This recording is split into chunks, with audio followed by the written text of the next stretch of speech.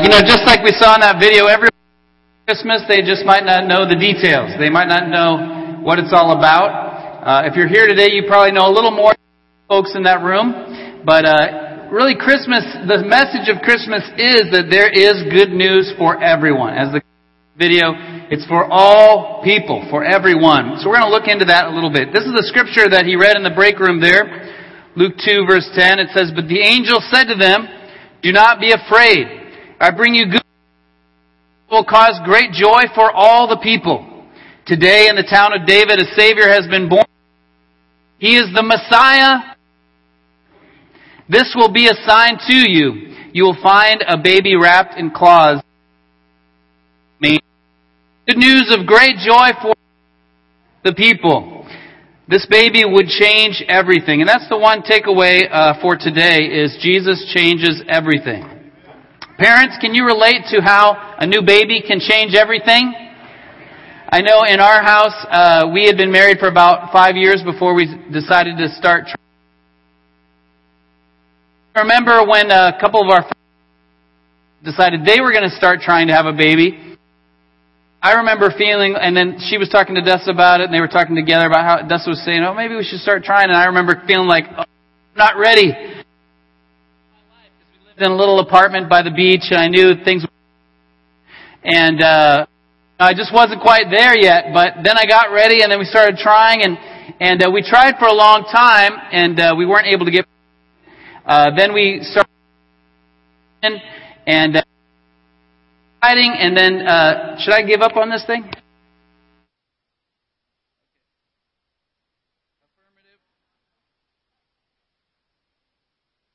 let me just get rid of it here. It's kind of like fading in and out and in and out. Okay, so then we decided that we would try, and we tried for a while, and we were not able to get pregnant. And so then we got pregnant, and then Dessa had a miscarriage. And I remember the dark time, the dark feeling of that. Them saying, "Well, it's this is the situation," and she had to have a DNC and all that. And it was just this dark time. And I remember feeling like, "Wow, we might never be able to have a baby." And then a while after that, short time after that, we got pregnant again. And then 9 months later, Jameson was born. And I remember when he was born, you're prepared because you know you're going to have a baby, But somehow still you're not prepared. It's like there is a little person, a new little person. It's like that's a human being. I mean, it's a human being, but it's just unbelievable. And it changes your life forever. And then, of course, our life changed again with Marshall and again with Cora. But the baby changes everything, and Jesus changes everything. This is what John said in John chapter 1. "The true light that gives light to everyone was coming into the world.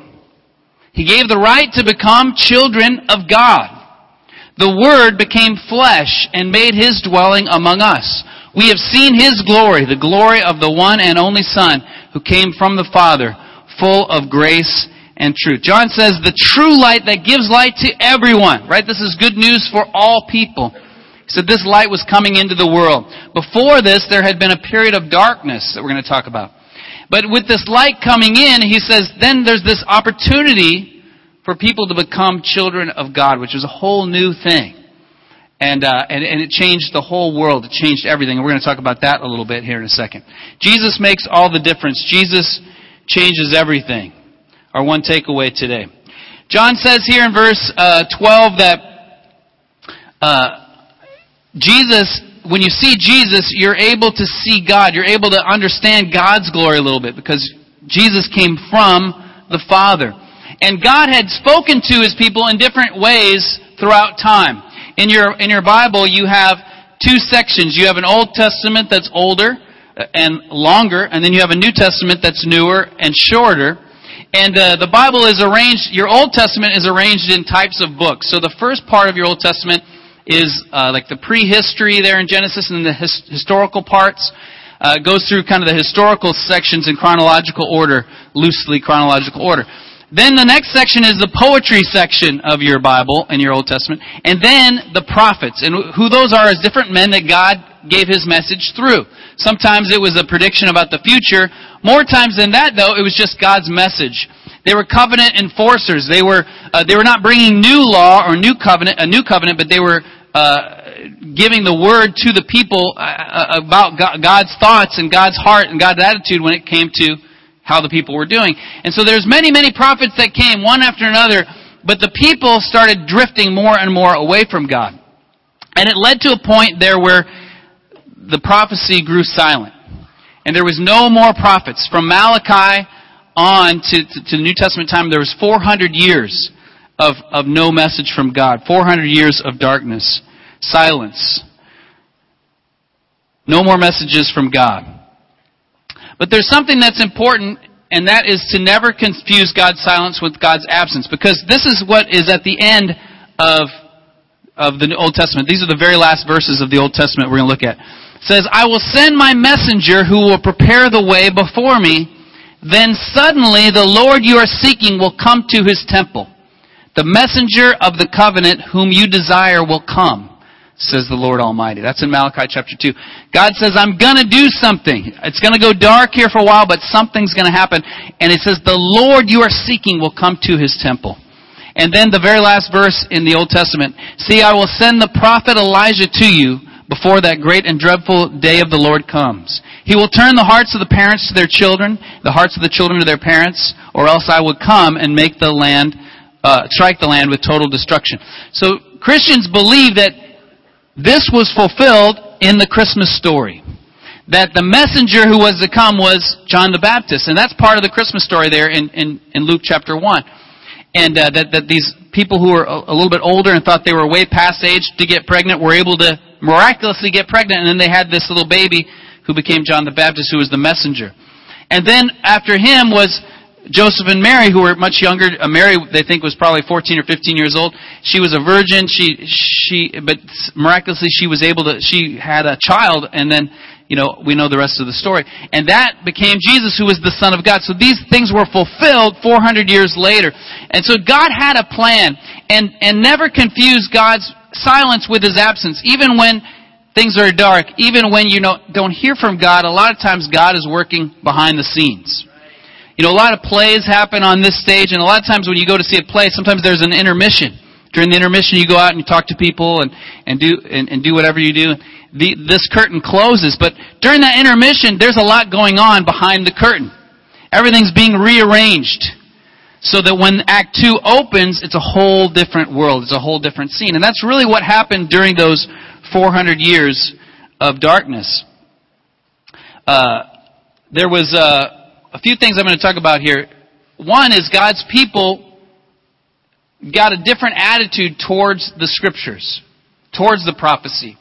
Where before they sort of treated the prophets with contempt, they mistreated them, they didn't listen to them. But when it got silent for 400 years, they started to really value the Scriptures. They started to really value the teaching, and they held to it. They finally got rid of idolatry. It took them being conquered by these other countries, and it took God's judgment, but they finally said, okay, we're going to stop that. And by the time of Jesus came, idolatry wasn't an issue for the Jewish people anymore. It was an issue for other people, but it wasn't an issue for the Jews, because they had changed in their attitude towards God and His Word.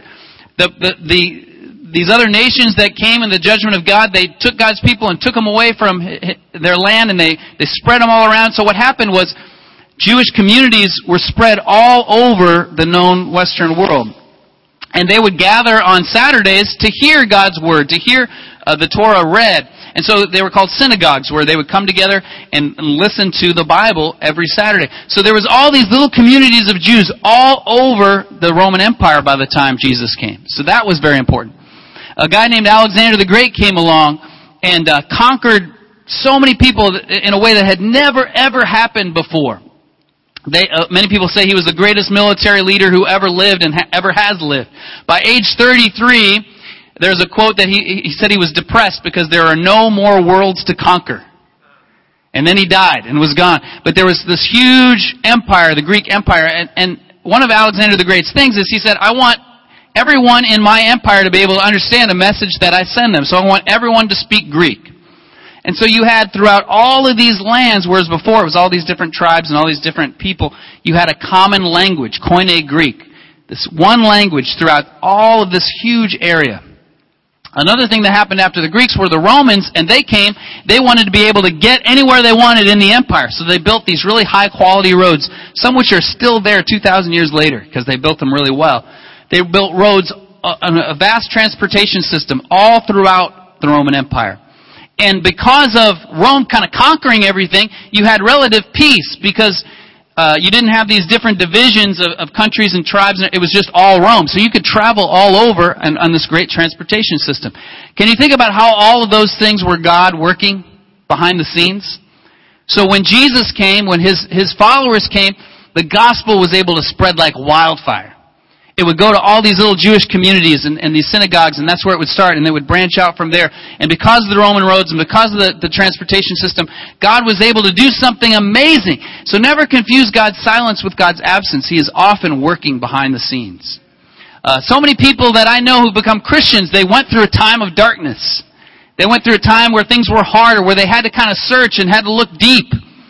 And then they saw, boom, the light came on, and wow, God was working all the time. Sometimes even after we've been around for a while, a little bit of silence is good for us. My kids and I earlier this year, we had some time together. My wife was out of town, and the electricity went out. About 7 o'clock, 6:30 or something, it was about dinner time. We were about to have dinner, and the electricity went out. And it remained out until middle of the night, like 1 in the morning. And, that's a normal occurrence in a lot of places in the world, but we're not used to it here. No lights, no TV, no internet. You're just kind of limited there in what you can do. But I remember thinking at the time, this is really good for me. This is good for my kids, just to be together in the dark and light candles and just hang out together. It made us stop. It made us listen. It made us kind of be still and slow down. And silence does that. It makes you really listen. It makes you really look for what God is doing if you process it the right way. So look at what Paul says to the disciples of Galatia in Galatians chapter 4. Go ahead and turn there. We're going to spend a little bit of time in this verse, and then we're going to do some more singing. Galatians chapter 4. Never confuse God's silence with His absence. God was working. He had a plan. In Galatians 4:4 it says, when the set time had fully come, God sent His Son, born of a woman, born under the law, to redeem those under the law, so that we might receive adoption to sonship. Because you are His sons, God sent the Spirit of His Son into our hearts, the Spirit who calls out, Abba, Father. So you are no longer a slave, but God's child, and since you are His child, God has also made you an heir. Paul told the Galatians, look, this was God's plan. This period of 400 years of darkness and then everything that happened, this was God's plan. It was the set time had fully come. And that's what was happening there in that story. That's what was happening. That's why it was such a huge deal. That's why the sky filled with angels saying, now is the time. Everything in all of human history has all led up to this. And here's what's happened. This is good news for great joy for all people. This is the sign you'll find a baby lying in a manger.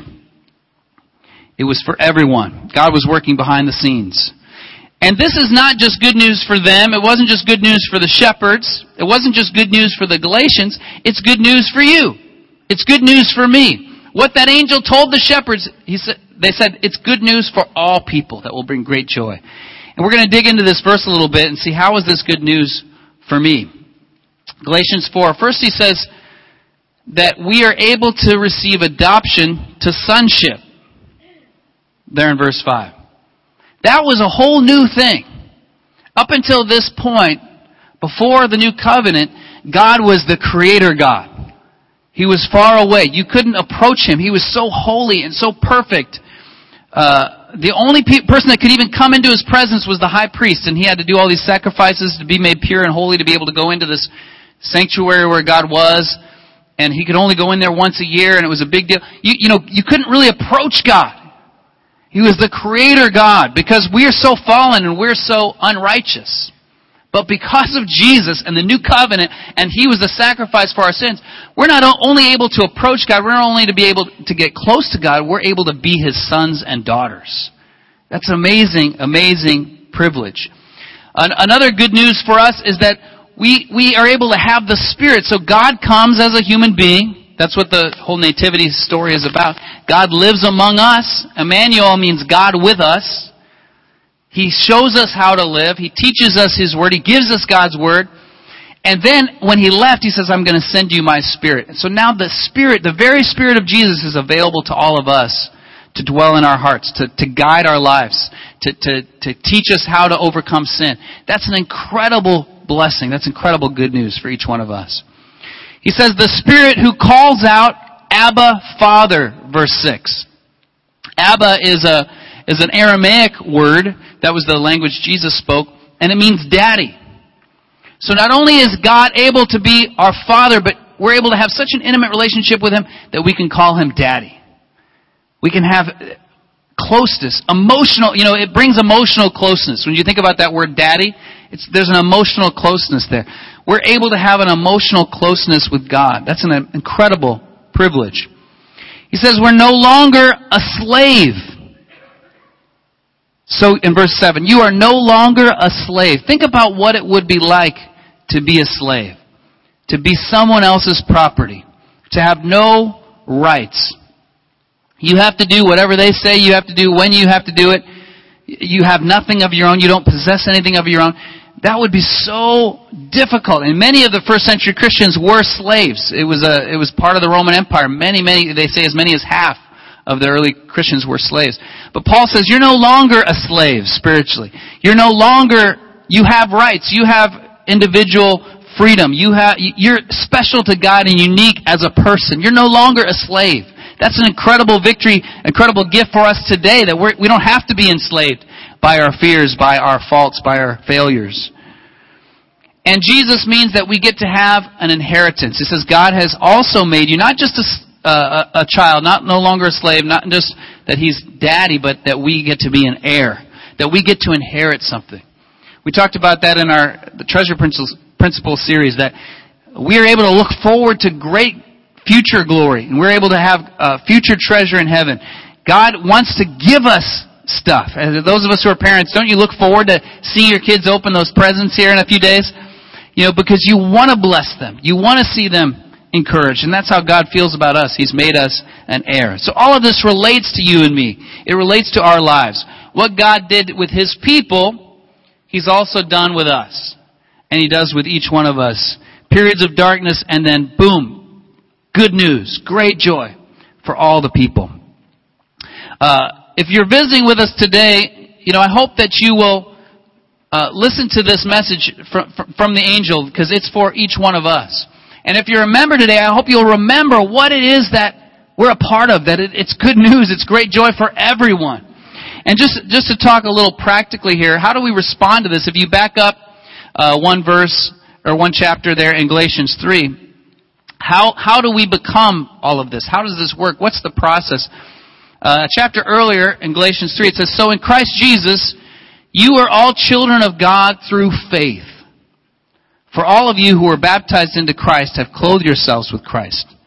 There is neither Jew nor Gentile, neither slave nor free, nor is there male and female, for you are all one in Christ Jesus. So that's the way we respond. We respond by having faith. Faith means to put your full weight on something. It means to invest everything in it. You're all in. I believe this, and I'm all in. And so when you respond in faith, that's the way that we are able to have all those things we just read about. That's the way we're able to be a part of God's plan and what He had always prepared for His people. And here He says, when you're baptized, verse 27, for all of us who are baptized into Christ have clothed yourselves with Christ. So that's the physical point in time where we're buried with Christ in baptism and we're raised to a new life. And from that point on, Jesus changes everything. And if you don't know what that's about, there's a lot of confusion in the religious world about baptism. I encourage you to open the Bible, and we love to study the Bible with people and look at the Scriptures and see what does the Bible really say about baptism? What does it really say about faith, about repentance? Because this process, this plan, this is for all people. The angel said, this is good news of great joy for all people. And when in Matthew 28, when Jesus left the earth, he kind of reiterated the same thing. This is for everyone. I want you to go to all nations, make disciples of all people. And this is the process: repentance, faith, baptism. That's the way that we get to have all of these things. Jesus changes everything. What difference will Jesus make in your life over the holidays? You know, as you think about this time of year, as you look ahead to 2014, what difference will Jesus make in your life? You know, the holidays can be a kind of a lazy time. And so I think this would be a great verse, this Galatians 4, where we've been looking here, just to even kind of make a theme verse for the next few weeks, and think about how this can relate to you. Jesus changes everything. You know, we looked at how we are God's child. So think about this time being a time to really invest in that relationship. I know I want to spend some great time with my family over Christmas. I'm really looking forward to getting individual time with each kid, looking forward to playing video games, eating together, watching movies together, just getting some focused time with my family. Well, you are a child of God, so think about making this a special time with you and God. Don't get lazy, don't check out, just watch marathon TV shows and eat tons of pudding and just, I want to spend some special time with God. Maybe there's a book you want to read, a spiritual book you want to read over the holidays. Maybe there's a new prayer journal you can start. But make this a special time for that intimate relationship you have with God. Take time to be with God every day. Have spiritual discipline. Invest with God. You know, we looked in Galatians 4 about how we get to have His Holy Spirit. Not only are we a child of God, but we get His Spirit in us. Well, God's Spirit always makes impact. God's Spirit always does things. It's God's Spirit that created the entire universe. And so what will God's Spirit do through you over the holidays? How can you minister to others? How can you serve the poor? How can you really reach out to your own family and your own friends? Let this be a time where you really shine the light, that you carry on the angel's message. You know, the Bible teaches that an angel literally means messenger. And the Bible teaches that we are God's angels. We are God's messengers. That God works through people to bring His message to others. And so let this be a time where you're looking, how can God's Spirit work through me? Who can I minister to? Who can I share the gospel with? This is good news of great joy for all people. There's some people in our ministry who are really good at this. Like one of my best friends, Marco, is really great at always looking, how can God work through me to help someone else? And he's always bringing new people to church. And he's always studying the Bible with people because he's a messenger of God. He's an angel of God. Marco is an angel. Yes, you're an angel, bro. You know, I think other great examples that are friends of mine. Sylvia Carter, who's in our ministry, she's an angel. She's always looking to help other people, always looking to share her faith. She's always bringing people, always bringing family members. All of her family members have become disciples. Her parents, her sisters. I mean, it's so awesome. Tisha Martin is a great example of this. She's always looking to people to share her faith. She's sharing her faith all the time. She's always, bringing new people and getting in there with people. She sees herself as a messenger of Christ. We got to all look at it that way. Jesus means you no longer have to be a slave. We looked at there in Galatians 4:7. And so don't allow yourself to get enslaved over the holidays to indulgence, to your sinful nature, to impurity. It can be a time of impurity. I remember when I was a college student and trying to be pure, and the holidays was a scary time because I would just get away and have lots of time, and I would end up falling into impurity. And I remember deciding one Christmas, this is going to be a totally pure time this holiday season. I'm not going to look at anything I shouldn't. I'm not going to do anything I shouldn't. I'm going to stay pure. And I kind of geared myself up for the battle, and it made all the difference because I'm not a slave anymore. I'm not a slave to sin. I appreciate the relationships that we have with one another, and we can just talk about how we're doing with purity or with selfishness or with pride or with anger or with any way that we blow it. And that's one of the things that I love about this fellowship is we can really talk to each other, really be real with the battles that we're facing. I appreciate the relationship I have with Rick and how we're able to talk about how we're doing, or with Brock. And Brock, we were driving the other day and we were just talking about some things we were struggling with. And it helped me, and I know it helped him, just being able to talk about our sin, being able to be open and let the light in. And Jesus means you have an inheritance. Let's not forget the lessons we learned in that Treasure Principle series of what we should focus on and having an eternal perspective with everything we do. You know, the whole world around us gets really caught up in materialism during this time. Let's not go along with that, but let's remember our focus of what we have. And may Jesus make all the difference in your life. Jesus changes everything. We're going to sing for a little bit about this stuff. This time of year, we love to sing. If you're visiting with us, the Bible teaches that singing is for everyone. It's not like in our modern day where singing is for some and headphones are for others. It's for everybody. Everybody really deep down loves to sing. And so just turn to the person on your right and say, I love your voice. And turn to the person on your left and say, hey, let me hear you sing.